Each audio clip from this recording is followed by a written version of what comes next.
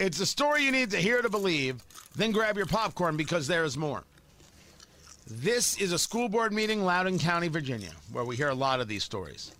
Man, we should hear the stories out of Avon and Brownsburg and Westfield and Carmel and Hamilton Southeastern. Oh, Hamilton Southeastern. I'm not leaving you out down south. I'm not leaving out Clark Pleasant and the rest. And it's madness going on in central Indiana. We are discussing it. We are addressing it. People hate us for it. So what? We're going to keep talking about it. Because many of you sound like this mom talking about moving her 6-year-old out of Loudoun County schools and into private school.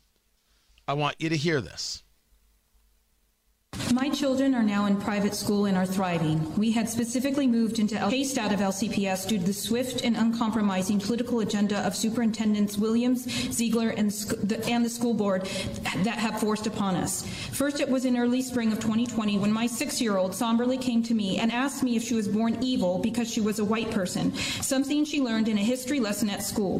Then you kept the schools closed for a year and a half despite the science indicating that it was safe for kids to return. And now you've covered up a rape, then arrested, humiliated, and falsely accused her parents of being domestic terrorists. I wish I could return my kids to LCPS. Private school is expensive, and I want my kids to be able to walk home from school with their friends in their own community. I refuse to allow you to destroy our schools. They are not your schools. They are our schools. You all should be ashamed, and you should have the moral courage to admit you are wrong and step down. Now, first, lots of school boards are wrong, and not every school board is the same. Your school board may be very, very different. If your 6-year-old comes to you, your white 6-year-old, and says, am I born evil because I'm white? The only way they ask that question is if they were told that. And the only way they're told that is through a school that believes in critical race theory and engages this bigotry through diversity, equity, and inclusion.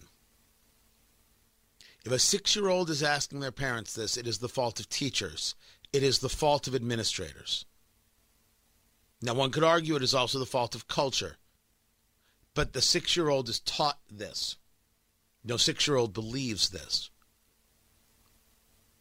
Just like we often discuss in society, that racism is taught. It is not inherent. So is this, which is flat-out bigotry. It's bigotry.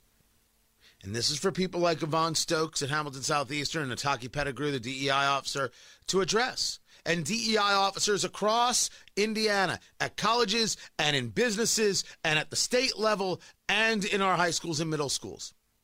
This is what parents of all races oppose. This is why we should break the unions in half and ruin the public schools until they learn not to teach this. Teach history in full. How can I help you? Teach this? Never. Break you in half. Just the way it is, guys. If your 6-year-old feels this way, they were taught this. And that's not an education. And you're right to pull them out of school. Only way the unions and these bigot practitioners are going to learn.